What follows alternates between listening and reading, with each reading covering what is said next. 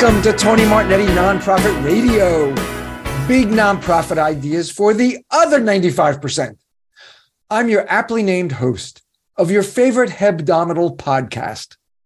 Oh, I'm glad you're with me. I'd be stricken with galactosemia if you tried to sugarcoat the idea that you missed this week's show. Grameen Team Dream.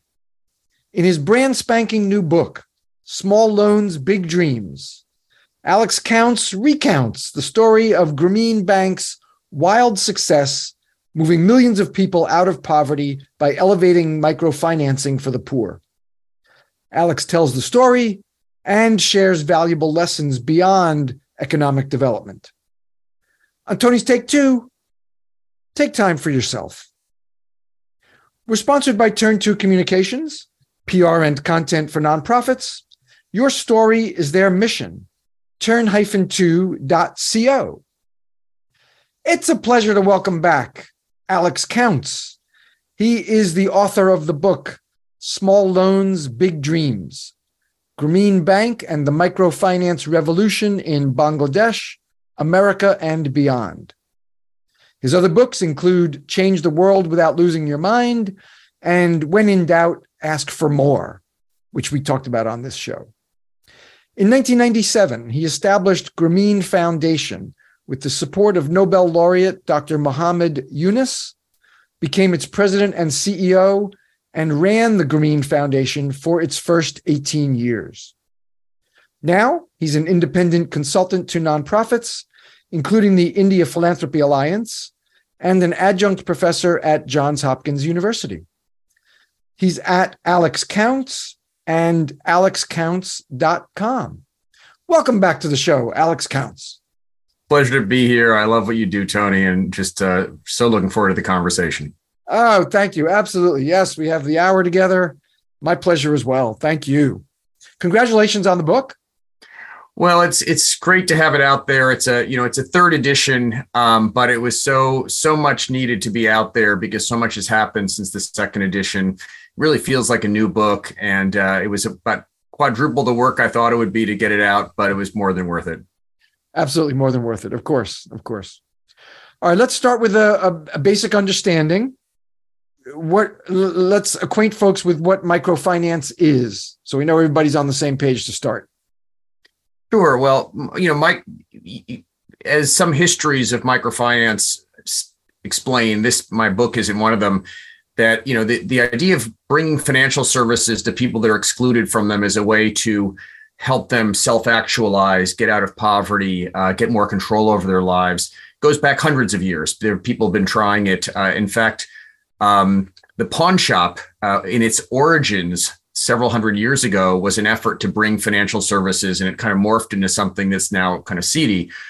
But in its modern incarnation, Muhammad Yunus and some other innovators in the 70s said, we want to bring financial services, especially loans, to people who lack collateral, are illiterate, poor, women, have all the disadvantages in country of Bangladesh where he started. And we want to design a bank that is not just has them on a kind of little charity program, but is actually designed especially for them and gives them financial services, things you and I take for granted, a loan when we need it, a place to deposit our money, insurance services, makes it available to them. And what they found is people were so hardworking and so grateful for it that they really prioritized paying back the loans, depositing money when they had extra. And it made for a bank that was able to sustain itself over time and help many of those women and their families get out of poverty. If not in that generation, then set up their children to get out of poverty. So, and it's loans to start or expand a small business, it's not just loans for consumption or loans for though some of it may go to that, but it's mainly loans to engage in some sort of productive activity that the poor are doing already for the most part, but just do it with a little more capital. You quote Muhammad Yunus as saying that I think it's access to capital or access to credit is a human right. Let acquaint us with Muhammad Yunus, because he's key to the he's the founder. He's key to this expansion of microfinance. I know he's a mentor of yours, a colleague of yours, a friend of yours. Acquaint us with this Nobel laureate. You know, I've made a lot of bad decisions in my life, big and small, but one of the best was adopting him as a mentor at a time where he was willing to take on someone with, only no skills, just idealism and energy. And I've adopted many more mentors, but he was a very good choice. And basically, when he talks about credit as a human right, just to take that, people have criticized it. People have criticized him up and down, and that's part of being a public figure and getting the Nobel Prize and all. Doing something bold, yeah, exactly. And if you want to do something bold for society, and you want to be successful, get ready for criticism. It's coming your way. But basically, what he was saying is, when the UN says that everyone has a right to free speech or to health for all. The way it was normally done was it was the responsibility of governments to bring that to people. And he said, why don't we give people a right to actually realize those things for themselves? And he thought that one of the key tools that people could use to actually realize their own right to food and right to shelter was to actually have the credit to be able to be an agent of their own empowerment rather than waiting for someone else to do it. And so that's why he said it was the human right that could help bring a lot of the other human rights to people who lack them. But basically, he was son of a kind of a upper middle class jeweler, not very wealthy, but not poor in Bangladesh. Went off on a Fulbright fellowship like I would do to his country, but he took the Fulbright to the U.S. Got a PhD in economics at Vanderbilt. And while he was, thinking about staying in the United States, he liked it here. When his country fought a liberation war and became independent in 1971, he got caught up in the idealism of building a new country. And he moved back to a country that kind of isn't far from what Haiti is today in terms of broken down, nothing works. No, and he said, well, let's just start. And he started teaching. But he didn't get too far into teaching economics at the second most prestigious university in the country before he just started saying, gosh, this seems kind of empty teaching when people are starving outside my classroom. Let's go let me get close to the problem and see what's going on there and see if I can even help one person. And through a series of hundreds and hundreds of conversations with people in the villages around his university, he said, first of all, agriculture is important. So he started a pretty successful agricultural program. But then he said that didn't really do it. He said that fundamentally people lack access to capital to apply their skills in the marketplace. And then he started a tiny credit program. But then he had the boldness and the tenacity to develop at first with his own money. Yeah, his first $27 was he couldn't. But then he said, wait a second, I can only do this. I can't do this for, So then he started getting banks involved and doing it institutionally. But originally he was shocked that such a small amount of money was holding people back because basically people were, in the thralls of money lenders. And basically most of the profits of the work they did, they were quite skilled stool makers in that village. It happened. And they were making these beautiful stools and getting a tiny fraction of the value of them because they didn't have the money to buy the raw materials. So he said, oh, $27 will set you all free from almost slavery. I'll do it today. But then he said, what's the institutional solution to this after he saw them succeed? And that started what became Grameen Bank, which today serves 8 million women across this country and has been a model for programs serving tens of millions more. And he and the bank won the Nobel Peace Prize in 2006. It was a big surprise. I mean, I thought if he was ever going to win, it was going to be 2005, which was the International Year of Microcredit, which a bunch of us kind of had been conniving to get the UN to adopt, and they finally did. And once they didn't get it, then we thought it was lost cause. And they have odds makers for who's going to win Nobel Prizes, like for everything. And he wasn't even on the top 10, and yet as a surprise, he won it. And it was just an amazing recognition. It was also a double-edged sword, as I barely understood then, I should say. It was going to bring new resources and attention to him and his work and people that worked with him like me, but it would also bring new scrutiny. and criticism and enemies. And all that played out in the years after that surprise announcement. Did you go to the ceremony? I did. It was. I looked for you in the audience. There was a couple of videos. I didn't see you. I figured you were there. I looked for you. Yeah, it was. It's always kind of a classic problem. You get a big honor and who travels with you and all. But I was fortunate enough to be invited. I sat in row 12 next to my board chair at Grameen Foundation and friend Susan Davis, and it was just, it was like this dream come true. And then you go to this concert afterwards and like Lionel Richie and Sharon Stone and all these people are celebrating, I remember walking out of that evening and like, oh my God, like everything we wanted in terms of, getting people to pay attention to what Muhammad Yunus had done that we always felt was not given the attention it deserves. It's like that era is over, and it was over, but the era ahead didn't turn out exactly as we thought. But it was an amazing recognition. The Norwegians do a super classy job with it. The weather stinks at that type of year, but other than that, it's every aspect of it is done beautifully. And they've really, the whole city, maybe the whole country, I didn't really travel, is like, it's a city designed around the concept of peace. And museums and everything about it is, they've like adopted the Nobel Peace Prize, almost became their like civic religion. And it's just beautiful. My work is planned giving. The Nobel Prizes were originally a gift in Alfred Nobel's will to I think to a university. Yeah, there's something around that history. Yeah, that's the origin. And then all of them are in all of them except the Peace Prize, I believe, are given in Sweden. But because he believed also in Norwegian, Sweden kind of solidarity, he had the Peace Prize done in Oslo, and that's been a tradition ever since. I guess that must have been in his will as well. This idea of $27 being transformative to someone's business, let's just say a little more about that. He started in Bangladesh. But then, I mean, the bank, between the bank and the foundation, I recorded Philippines, Nicaragua, India, Uganda, Rwanda, Cameroon, Haiti, Indonesia, the U.S. I'd like to talk some about the U.S. too, where maybe $27 isn't quite transformational, but still, what we would consider small amounts of capital can be transformative. But yes, talk about those opening days where and what the lives of the women were like, that $27 could be so influential, so valuable to them.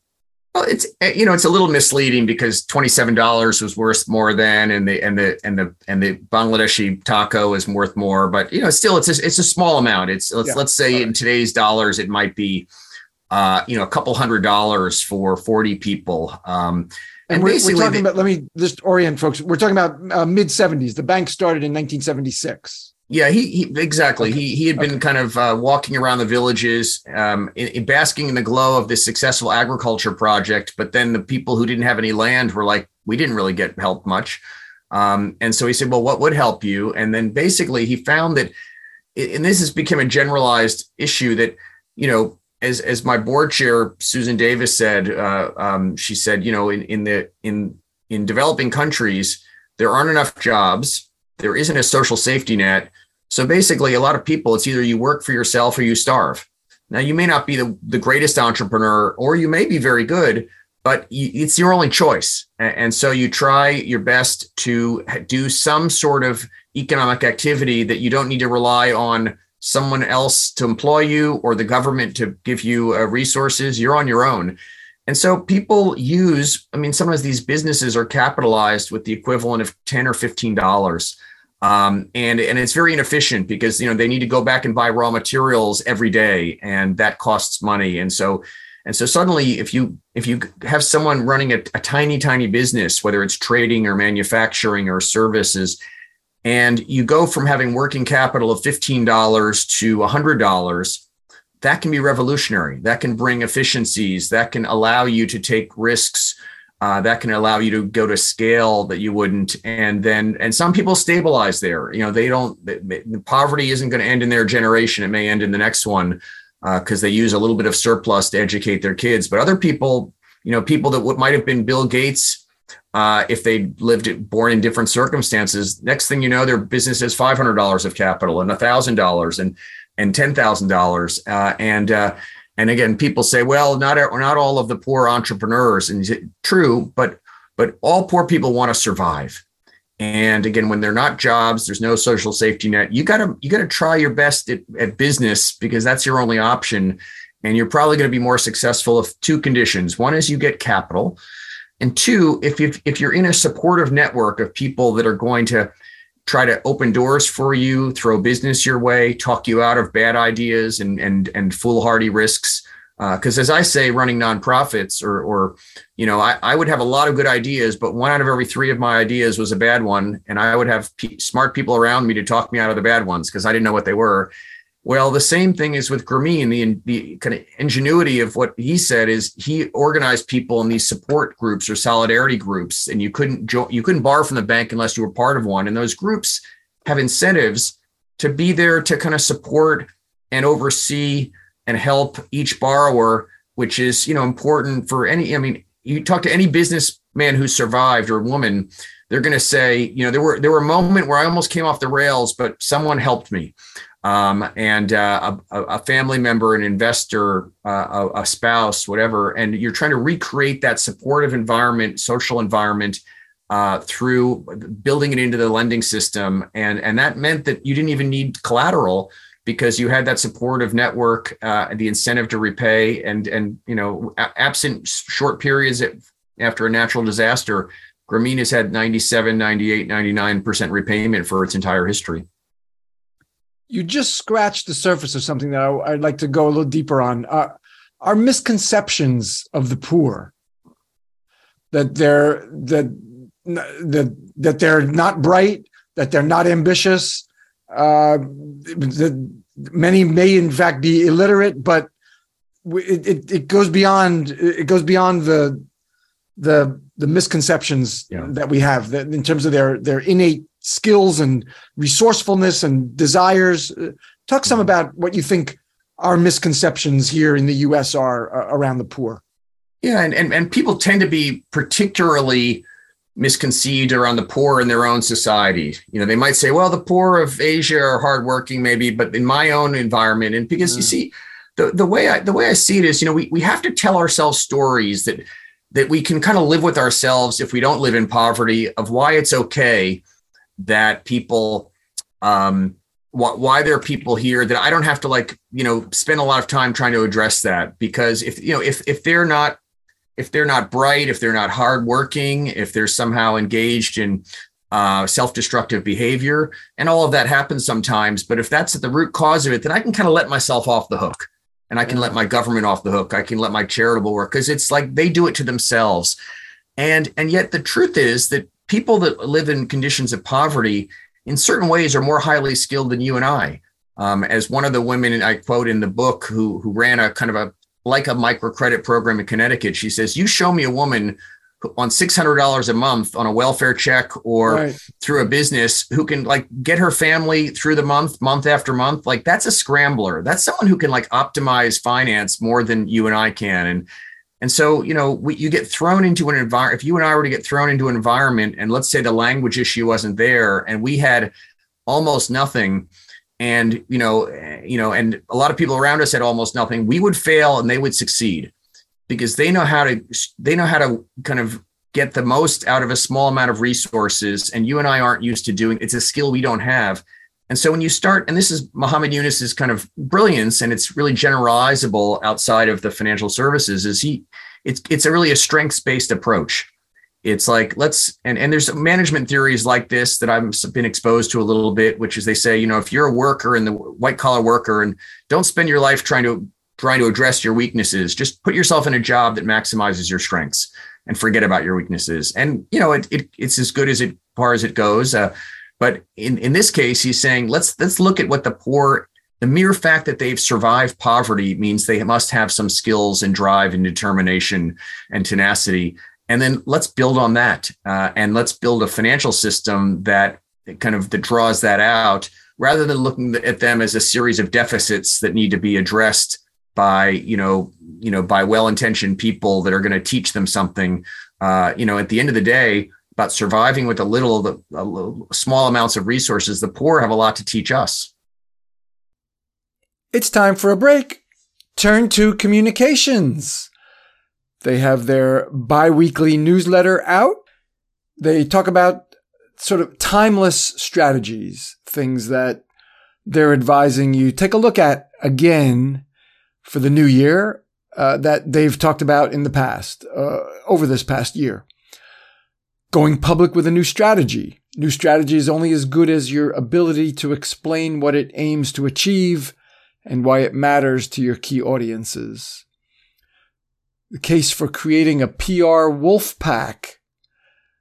Enlist a squad of allies to help drive your PR efforts, because journalists are so overworked and burdened. It's hard to get their attention. Are you overlooking your most important audience?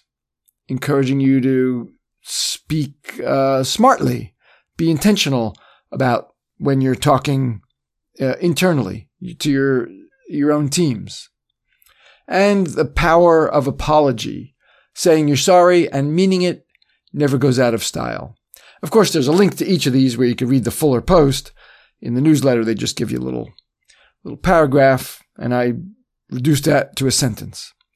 You can get their newsletter, which is called On Message, if you go to turn-2.co. Because why would you want to do that? Your story is their mission. That's why. Now back to Grameen Team Dream. Most of these folks, I think, are born into poverty. So it's been generation after generation. And as you said earlier, if they can't get themselves out of poverty in their own generation, you're confident that the next generation will be better off than their parents. That's right. And, the research on microfinance, which is a whole controversial area that I've taken some stands on that have been highly criticized, and we can get into that if you want. But basically what it tends to say is that, a segment of borrowers, somewhere between 10 and 25%, do extremely well. Like they're again, these are people that might have been Bill Gates or Mike Bloomberg if they were born in different circumstances. You give them $100 and wake up 5 years later, and they're doing great for that village. And then there's another segment, pretty much most of the rest, who are only going to benefit modestly. Like their entrepreneurial skills are limited. They're there and they work hard with it. And people say, oh my God, only 25% succeed. Well, the truth of the matter is 25% succeed wildly and the rest succeed modestly. But when I've gone back to visit with people who have benefited from microfinance, and some of these studies just follow them for 6 or 12 months. And I go back like 6 years or 12 years or 20 years later, I see that, they're still living in conditions that maybe aren't that much better than they lived before. But especially when you lend to the women who tend to think intergenerationally, have a longer term kind of view than men do, I think, on average in all the societies I know, that they took that extra money and they invested it in the nutrition of the children, so their brain development was a little better. They hired a private tutor to make sure they would pass the government exam so they could get a good job. And then you see that, that the educational status, the nutritional status, the ability to get a job or to create your own job, it's just wildly different from one generation to the other. So if you look at that woman, did she get out of poverty in the 2 years since she started borrowing? 3 years? No. But did she have a plan that she was now able to put into motion so that her children, you stop that generational cycle of poverty with her generation? Very frequently, I saw a yes. And again, I don't think the researchers have had the patience to look at that, look at those long-term trends. But to someone who's been around the field for 30 years, they're very obvious to me. I'm glad you brought in women, because initially the bank was lending to anyone, but women turned out to be the better credit risk. They were more reliable repayers than the men. Can you flesh that out a little more than what you said just a moment ago? This Muhammad Yunus didn't begin as this kind of like this feminist, ideal. He kind of approached it in pretty simple, pragmatic way. He said, the banking system, as I understand it, has three faults. It's anti-poor, anti-women, and anti-illiterate. So I want a bank that you don't need collateral. You can be poor and borrow. That you don't have to read and write. We'll figure that one out. And I want 50% of my borrowers to be women because 50% of the population is women. And those were the objectives he set for himself. Now, a few years in, he noticed something. He noticed that the women were very dedicated to repaying their loans, absent some major tragedy. They always paid back. Men were a little more erratic. Men's business were a little more profitable, but they took more risks, and more of them failed. And the women really kind of that group solidarity took root a lot more. Being supportive of each other, and having that kind of conscience to say, gosh, my business is going well, but the woman in my group is struggling. Let me go see how I can help her. Just seems to be more of a kind of a feminine characteristic. And from that point onward, he said, you know what, basically all new groups that we form are going to be women. He didn't kick out the men. He said they came in, but we changed the rules. And I think, and what ultimately happens here, now some people criticize microfinance. Well, then, borrowers, the women borrows, but they give the money to the men. Sometimes it happens. Sometimes they give them part of the money and they keep part of the money for their own business. There are lots of variations, but what Muhammad Yunus ultimately said is we want to help poor families. But if normally the representative of the family to an institution is the father or the husband, and it might work in some cases, but he said microfinance works best when we're helping the family, but the representative of the family is the mother or the wife.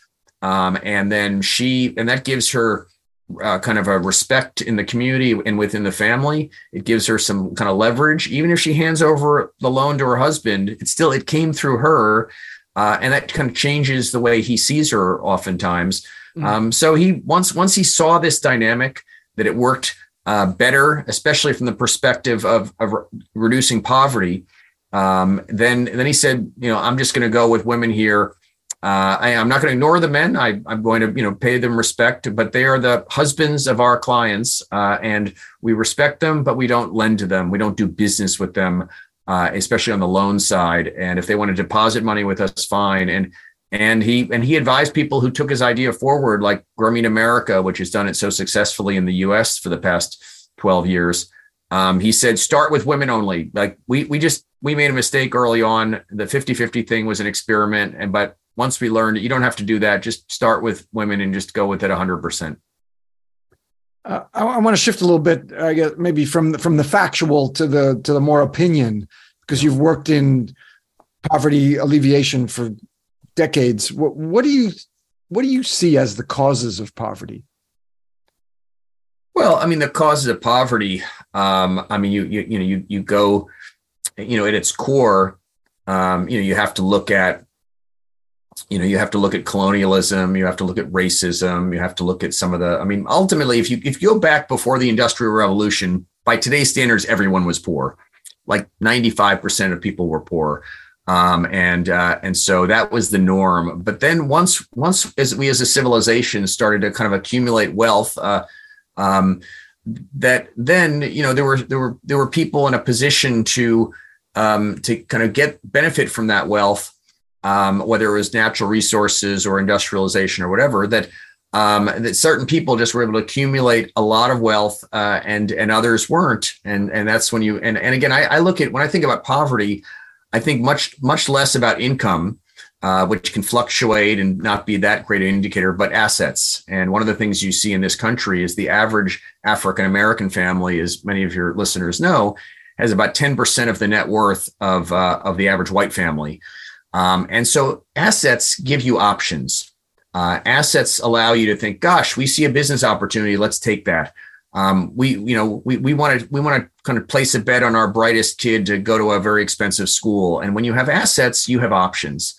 And maybe people don't always make the right decision with their options, but by having them, and within a family structure where you can kind of, rein in bad decisions, and, like it is with the solidarity group. So I think, the poverty at its core is ultimately about wealth, and it's about assets. It's about productive assets. Who owns them?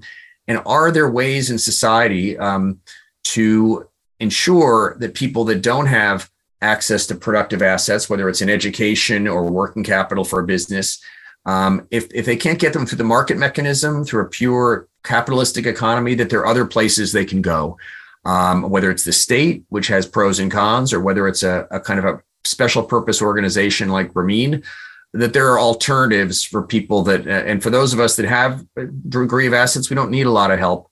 But for those that don't have much in the way of assets and don't have much in the way of options, are there alternatives to them? And the countries that have made the most progress around poverty have created those kind of non-market or quasi-market alternatives so people can accumulate wealth and basically create options for their family that are, commensurate with people that have been able to accumulate wealth one way or the other.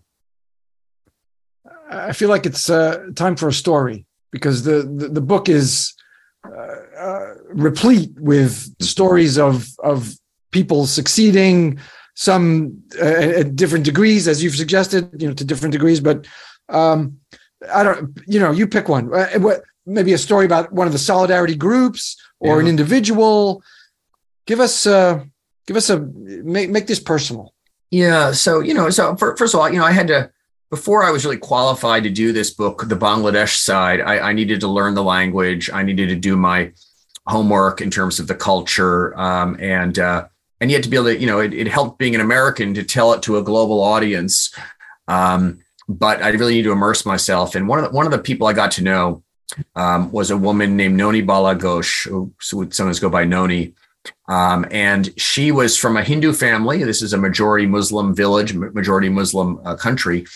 But up until fairly recently, the religious minorities were fairly well treated in Bangladesh. One of the good things, many good things about that society. And so her Hindu caste was typically involved in somehow kind of making sweets, and out of, cottage cheese is the raw material of most Indian sweets and desserts, and so her family, through a series of things, stupid lawsuits from one family to another, which is, which happens in this country and every country, and some natural disasters, they're basically their working capital to do their business that they knew very well was depleted. And so ultimately they just had nowhere else to turn but to have the men in the family, hire themselves out as day laborers for wealthy farmers. And that was it. And their skills kind of started to erode.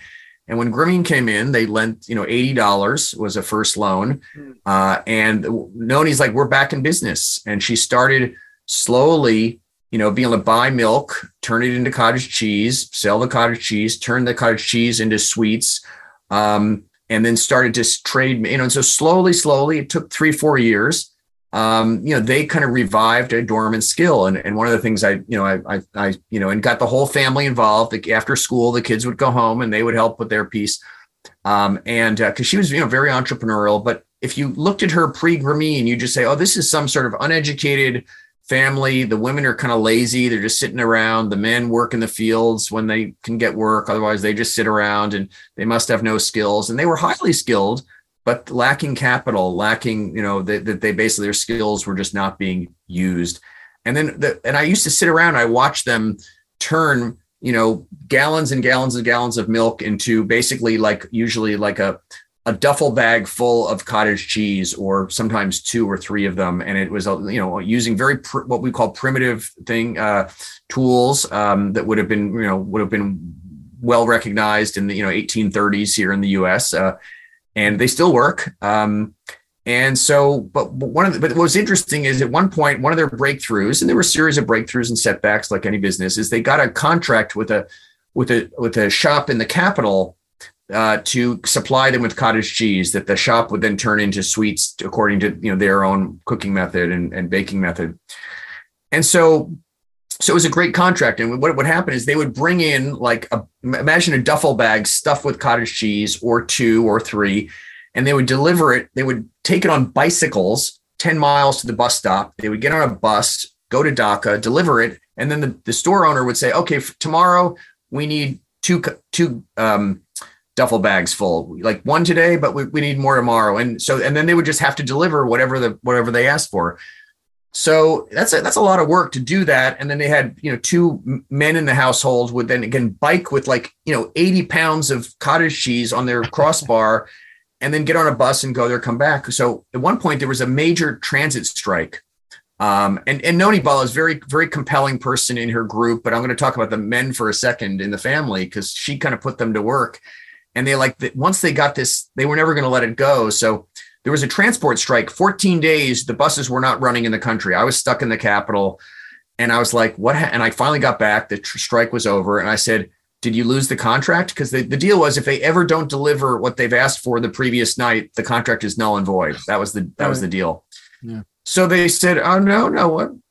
Everything was fine. What do you mean everything was fine? I said, oh, well, instead of only biking 10 miles to the bus stop and getting on a bus and going 40 miles to the capital, we just biked the whole 50 miles. And then we would turn around the next morning and bike back. And we did that 14 days in a row, because that's what you need to do to keep this. Noni, who is really like the mother hen of the whole family, and frankly, the mother hen of the whole group of borrowers in that village, she just insisted on it. And so you had this family that was just, was that kind of so passionate about their business, would never let this contract go.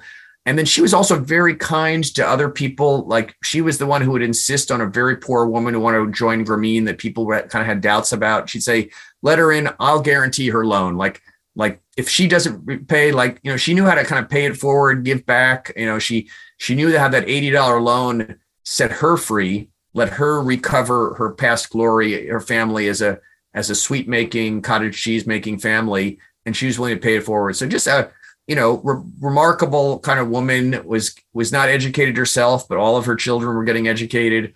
That's where a lot of her profits went to. And I just got to meet and get intimate with the people. Some were not as nearly as successful as she were, but they revealed things about themselves. And then I followed a bunch of women who were borrowing from microcredit program modeled on Grameen on the south side of Chicago.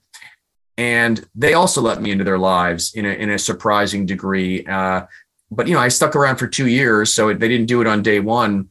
And I just got to see how it could be applied. Okay, not with an $80 loan, but maybe with a $1,000 loan that could grow to be $3,000, $4,000, $5,000 if they paid back over time. And I saw the same dynamic in a really poor neighborhood in Chicago that I saw in rural Bangladesh, and just got to know and be friends with about a half dozen women in both. Really get to know them very well. Intimate details about their histories. About when they've gone through the worst things in their life and the best things. And they gave me permission to write about all of it in the book to give people a sense of that, poor people are not hopeless people. Poor people are not, poor people, just lack a few things in order to kind of get back on track. And they wanted that story to be told. And I told it the best that I could. But the original edition suffered from some of the immaturities that I had in my late 20s when I wrote it, and I was a good writer, but I wasn't as just sensitive to the things I should have been. And so this book, I was able to really take all the great writing of the first edition, but also take out all the things that weren't quite right. And this is the book it always meant to be, that came out 2 months ago. Noni's story is going to resonate with any entrepreneur or CEO. You do what you have to do. Right. When cash flow is poor and payroll is due in a couple of days, you do what you have to do, whether that means tap the credit line or get a credit line, approach donors in a way that you wouldn't like to, but go without yourself. You do what you have to do. And by the way, the couple of things I mentioned first were access to capital. Mm-hmm.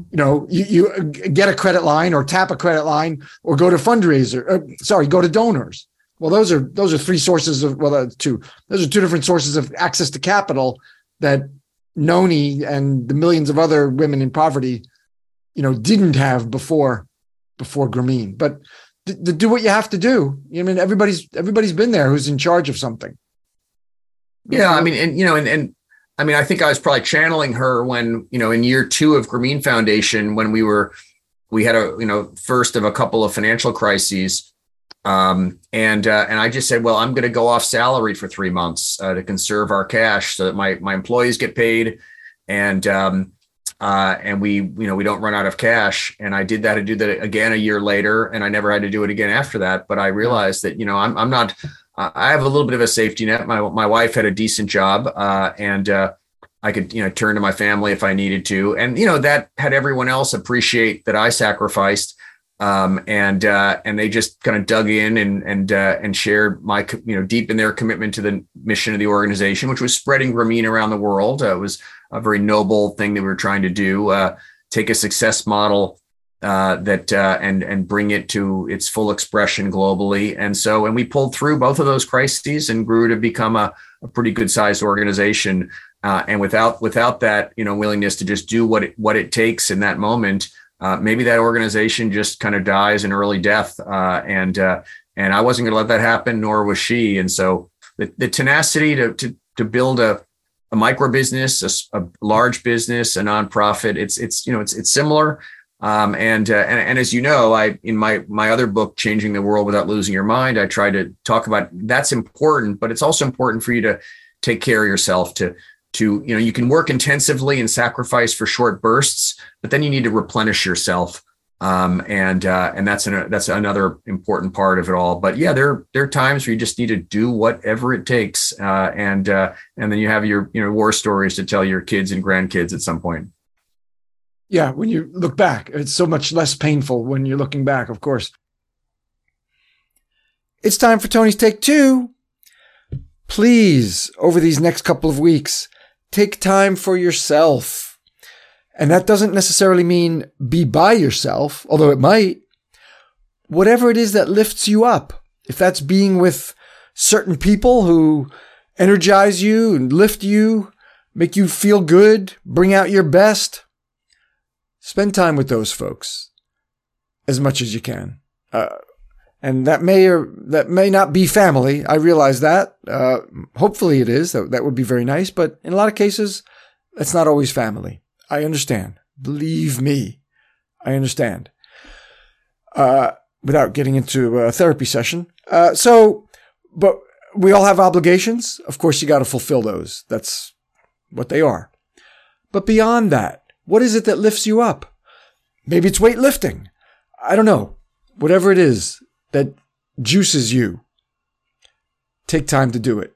If it's with other folks, please seek them out.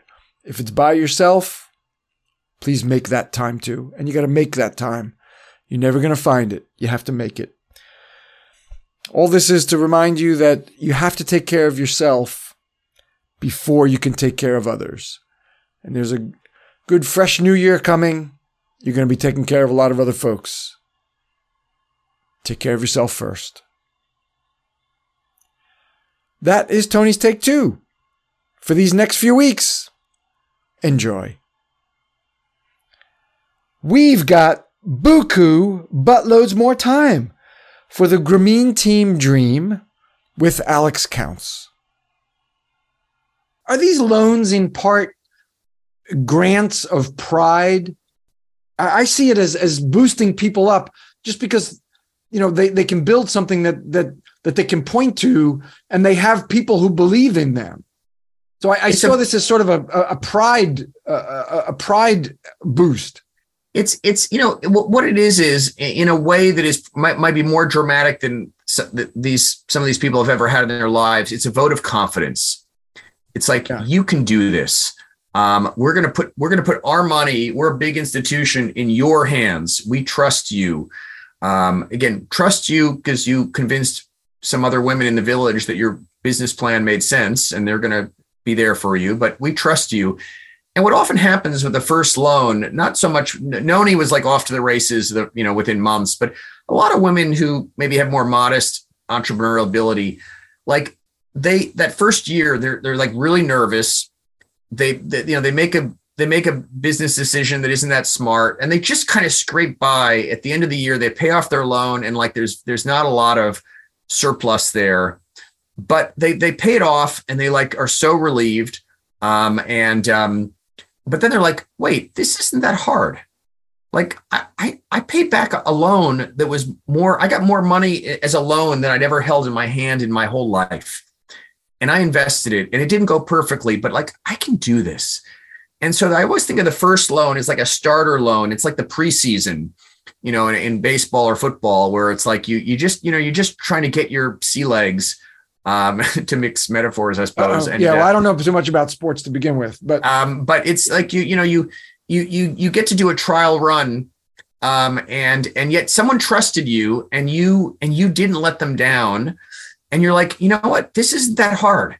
Like, I just need to relax. Like I'm actually worthy, and these women are here to help me. And then from the second loan, which normally they'll allow you to take if you want to, maybe 50% more than you took the first year. So you go from a $50 loan to $75 loan. And that first loan it's really a confidence building loan. It's people discovering their capabilities as a market actor and as someone in their family and in their communities.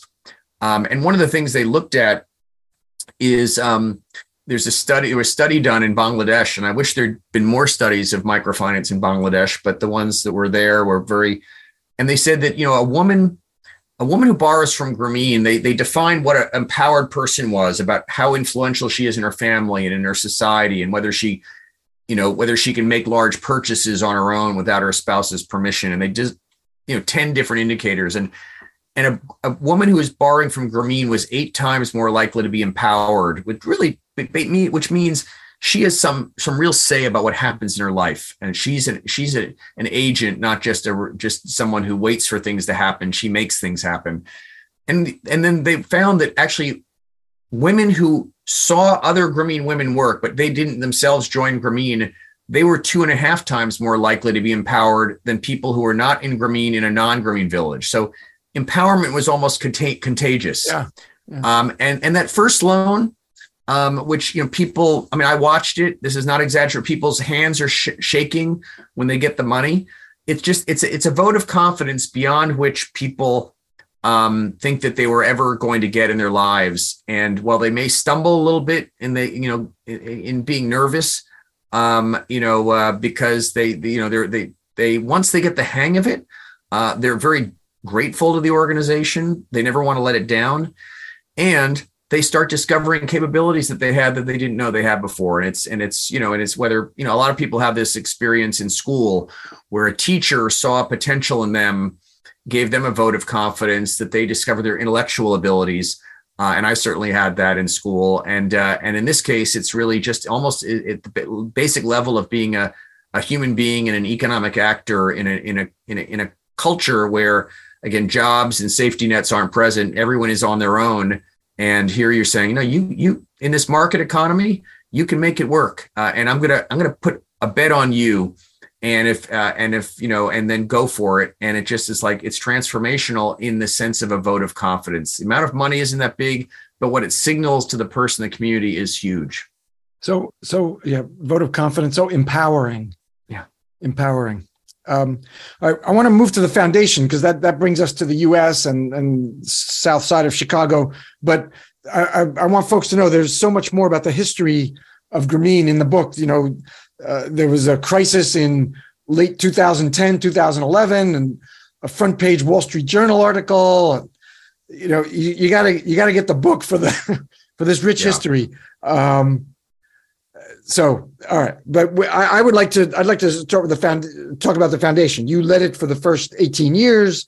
It came 21 years after the beginning of the bank. If I have my years right, it was 1997. Yeah, and the foundation. And the bank was 76. Oh, and the other thing I want to say about the bank, you got to understand, this was a bank with branches. There were hundreds of branches throughout Bangladesh and in other countries, and then in the branches, some of them had Grameen Health.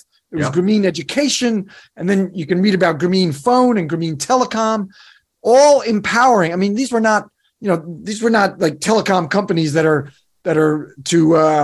to spread telecommunications throughout the country. It does, but it does it through individual entrepreneurs, buying a phone or renting a phone and sharing time, a couple minutes. Everybody in the village gets 2 minutes or something to check the market price for their commodity. So, it's just, I mean, this was not just like some office in the capital in Dhaka.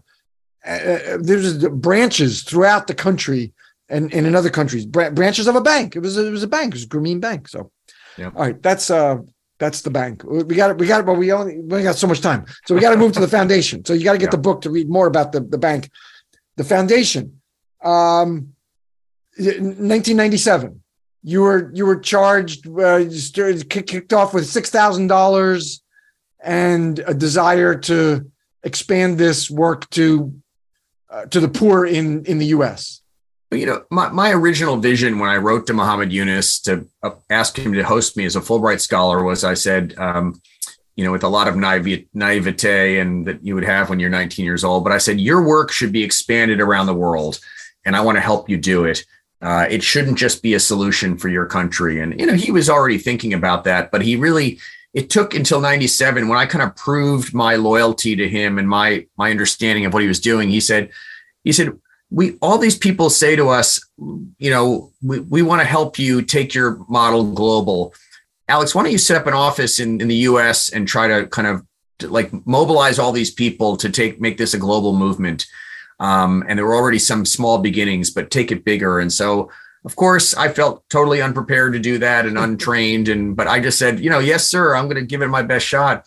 And he gave me $6,000, which, by the way, is not a lot of money to start an organization with. But I didn't know that, and I didn't care. I just wanted the chance. And so we basically just tried to, not really knowing what we were doing, tried to kind of harness all this energy about Grameen in Bangladesh could be a model for many other countries. And we were like, without a lot of resources in the start, let's try to make that happen. And just one of our early wins, and we had some setbacks and things that, didn't go well, of course, but there were 3 social entrepreneurs in India who said, we want to take Grameen to big scale in India. And we've got, we now collectively reach 46,000 women, which was a lot for the time. And we want to grow that to 164,000 women, basically quadruple outreach. And we can do it in 30 months, but we need $8 million, but all we need from you, Alex, is $1 million up front. And we can use that to attract other money within India. And I was like, game on. And a guy named Stephen Rockefeller, Nelson Rockefeller's grandson, a great guy. I just bumped into at a reception. You need to just be networking every way. And he just helped me raise $1 million in like 6 weeks in the spring of 2000. And then we happened to choose the right people to bet on in India because they met their goal of quadrupling outreach to women in India. And by the way, they at one point they said microfinance will never work in India. The caste system, it's only Bangladesh. It'll never work in India. But these were the guys. And when we gave them that $1 million, and that gave us a kind of a calling card. We said, listen, we know how to pick the winners. We know how to get them the early money that unlocks more money. And so we just designed all sorts of programs to help in Nigeria and East Africa and Philippines and Haiti. That we just were able to spot people who had that kind of entrepreneurial spark, but that also that ethical compass of Muhammad Yunus, and bet on them, give them attention, give them money, give them loan guarantees. And some of them just really hit it out of the ballpark in terms of becoming the Muhammad Yunus of their country. And that it just felt great, right? That vision I had at 19 when I wrote this memo to, this letter to Professor Yunus. And despite all of my inadequacies as a leader, especially in the early years, to be able to attract the money and talent to basically kind of stake people who wanted to apply Yunus's insight in their countries and let them do that. And I just got the biography of a guy who was kind of the Muhammad Yunus of Nigeria, which is not an easy country to work in, as most of your listeners probably know. It's more a place where you get, scam solicitations to give over your bank account numbers. But there are some very ethical social entrepreneurs. And this one guy, Godwin, he just needed a start and an ally. And during COVID, he wrote his memoir and sent me a copy. And while, the editing wasn't done quite as well as it should have been, all that, maybe, to read things and to say repeatedly, Alex Counts and his team like helped us at a critical moment. Otherwise, this thing could have just collapsed, or this thing could have just, or I might have collapsed. And to know that he's not alone in that. And I give 99% of the credit to him, but to have been an ally to people that were trying to take this microfinance, revolution and concept to some really hard countries where there's deep poverty. That's enormously satisfying. And we had a great time doing it. And then the other thing that we may not have much time to talk about, but the early Grameen lending in Chicago that I mentioned earlier, that a team of Bangladeshis took that and have grown that in the U.S. to an amazing degree in the last 10 years. And finally, we can say that microfinance not only works in the U.S., but it might even work better than it does in Bangladesh. And it's just so satisfying to see that. Now, I had very little role in that, but I kind of helped bring some sensitivity to the potential of Grameen here. And then a team of Bangladeshis and Americans under the leadership of Andrew Young, the former CEO of Avon, have just hit that one out of the park. And it's just amazing to see. Let's talk some about Chicago. I understand that wasn't within your 18 years. You were limited. You can only do so much in 18 years. Don't be too hard on yourself. But what have we seen in the U.S. in helping the poor emerge?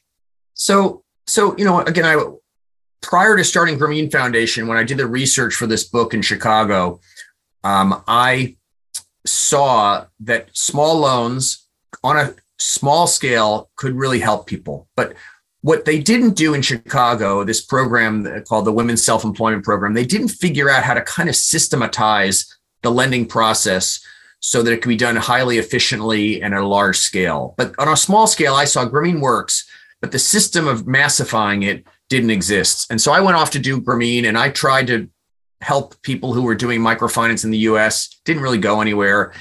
And then Muhammad Yunus got kind of frustrated with, those people like me who were trying to apply his model in the US. And he sent a Bangladeshi guy who had done some consulting for us in the Dominican Republic, so he knew some Spanish. And he just said, start knocking on doors in Brooklyn and Queens. And most of them will be slammed in your face, but just ask them, imagine you were in a Bangladeshi village and just ask them, would you be interested in a loan for starting or expanding a small business?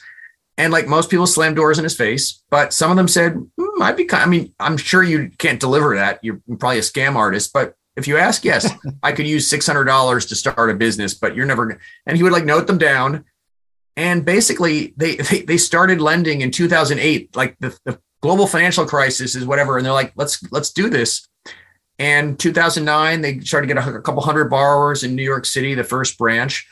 And fast forward 14 years, and they're about to lend their $3 billionth in amounts averaging 2,000, a 99% repayment. And the research, which was done on their Jersey City branch intensively for 3 years, shows that asset accumulation, credit scores increasing, many social and economic indicators are going in the right direction there. So it took time to get the model right, but people trained by Yunus, again, I can say that what I did is I really took the model from a U.S. base and helped it grow to other developing countries, and I'll forever be proud of my work in that. But other people, it's also inspired by Yunus, said we're gonna figure out this U.S. market, and it's mainly been kind of Latina women. Though they're increasing their numbers of African American and other minorities and Caucasian entrepreneurs, but it's mostly Latina women who kind of come from countries where this kind of entrepreneurship at the grassroots level is more common. So they went with the thing, they started with what was likely to work, but they've just done a bang up job and shown that, microfinance can work in one of the poorest countries in the world, can work in one of the richest. And it's all inspired by a soft-spoken Bangladeshi economist who just wandered outside of his classroom and said, "How can I help?" When you say 99% repayment rates, I mean that's a AAA plus portfolio of borrowers. I mean the commitment that they have, it's remarkable. What kinds of businesses, just generally, did you see clusters of types of businesses here in the U.S.? Sure. A lot of them have to do in both Bangladesh and here with food.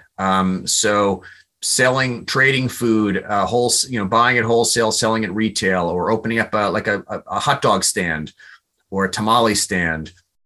Some of it is catering business. Some of it is opening up a little coffee shop. Also car detailing, car maintenance, lawns care. A lot of people doing the opening up a little beauty salon, or just something as simple as getting a chair in someone else's, manicure, pedicure, kind of a thing, services, sewing machine to make clothes, and all sorts of, just very creative things. One woman, going back to when I was involved in this, kind of prior to Grameen America, there was a woman very smart. She wanted money for a camera. And what she did is she would go through neighborhoods in a poor neighborhood in Brooklyn, and a woman would come out of a beauty shop and she said, "You want me to take your picture?" And this was before cell phones and pictures, and it's like, for $15 you can get a picture of yourself, like looking at your absolute best. And she made a business out of that. Like she, and she would, get the person's address and mail it to them, because again, this is kind of, the technology wasn't as advanced, and like people had ideas. And so you think of all of those, a laundry business, a cleaning business. I mean, all that again, sometimes people either can't do it on the scale that they need to, or they can't do it at all without a few $100s of a loan. And again, the vote of confidence is critical in the U.S. And this comes through in the stories I tell in the book. The vote of confidence, the having a supportive group of other women to be there for you, is as important as the money. And Andrea Young with Grameen America, like Professor Yunus, he started experimenting with, okay, what else could we do to support these people? Educational scholarships, student loans, giving them good, high quality vegetable seeds to grow vegetables, et cetera, et cetera. And once you've got that economic engine where you lend to the poor, they pay you back with enough interest to pay the costs of the lending operation, then you can kind of, on top of that, start a health clinic, as you mentioned, which they did in Bangladesh, start a rural, a solar energy company to bring them solar panels. A lot becomes possible once you have that basic lending operation that is, break even, slightly profitable, and bringing that vote of confidence and that capital to people who lacked it, who are often, just shocked that anyone would think about them as a potential lender and would invest in them. Yeah. You cite someone in the book who says there's a fortune to be made working at the bottom of the economic pyramid. And that's where Grameen worked.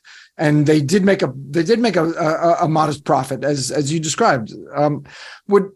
In the U.S., was it mostly women also? Did that part translate also? Yes. There are variations on microcredit and Grameen, but the people that have kind of been most directly inspired by Muhammad Yunus, they took his advice and they just made it an all women operation from day one. Okay. Again, doesn't mean that the husbands and the kids get involved in the business like a lot of family businesses, but the woman is the one who is the liaison from the lender to the family, and that's worked well. All right, Alex, Grameen Bank, Grameen Foundation, all these decades you've worked with Muhammad Yunus. What do you want folks to take away from the Grameen experience? Well, I think that it's, next time you pass a small business and you're thinking of, I'll just look in the window and then I'll buy on Amazon what they're carrying, as you use your market power, think about the little guy, think about the micro entrepreneur who may or may not be getting a micro loan, but they're still struggling, and use your economic power. Find mentors like I found Muhammad Yunus to let you think about, your nonprofit, the people who listen to your radio program obviously have a lot of idealism. And I just think the right mentor at the right time, you can take your idealism and your work ethic and just take it to a whole new level. If you're willing to trust in a mentor and let them guide you, that's a lesson. And that poverty doesn't really need to exist. Poverty is a construct based on, I think, a lack of imagination. And it's a construct based on a fundamental misunderstanding of what, because we create barriers between ourselves and poor people, right? And people of other races, we don't really understand what they're capable of. And Muhammad Yunus figured that out. And once you figure that out, a lot of things become possible, and you can really see it in the distance, as he would say, a poverty-free world. There'll always be inequality, but there doesn't always have to be poverty. And the key insight there is the potential of the world's poor women. They can be the engine of eliminating poverty if they're just given the chance, the tools, and the votes of confidence. And Muhammad Yunus was a shining example of that. And I was privileged to play a small role in what he did. Alex Counts. The book is Small Loans, Big Dreams: Grameen Bank and the Microfinance Revolution in Bangladesh, America, and Beyond. You can get the book at alexcounts.com. Alex, thank you so much. Thank you, Tony. Loved being on your program. The book is a delight, and the stories rich. Congratulations again. Thank you so much. Next week, there ain't no show. Same for the week after. We'll be back on 9 January with Jean Takagi and Amy Sample Ward together. Let's hear what's on their minds, respectively and collectively, for 2023. I hope you enjoy your holiday season. Please do take time for yourself. Take care of yourself so you can help the others. If you missed any part of this week's show, I beseech you, find it at tonymartignetti.com. We're sponsored by Turn 2 Communications, PR and content for nonprofits. Your story is their mission. Turn-2.co. Our creative producer is Claire Meyerhoff. The show's social media is by Susan Chavez. Mark Silverman is our web guy, and this music is by Scott Stein of Brooklyn. Thank you for that affirmation, Scotty. Be with me next week for Nonprofit Radio, big nonprofit ideas for the other 95%. Go out and be great.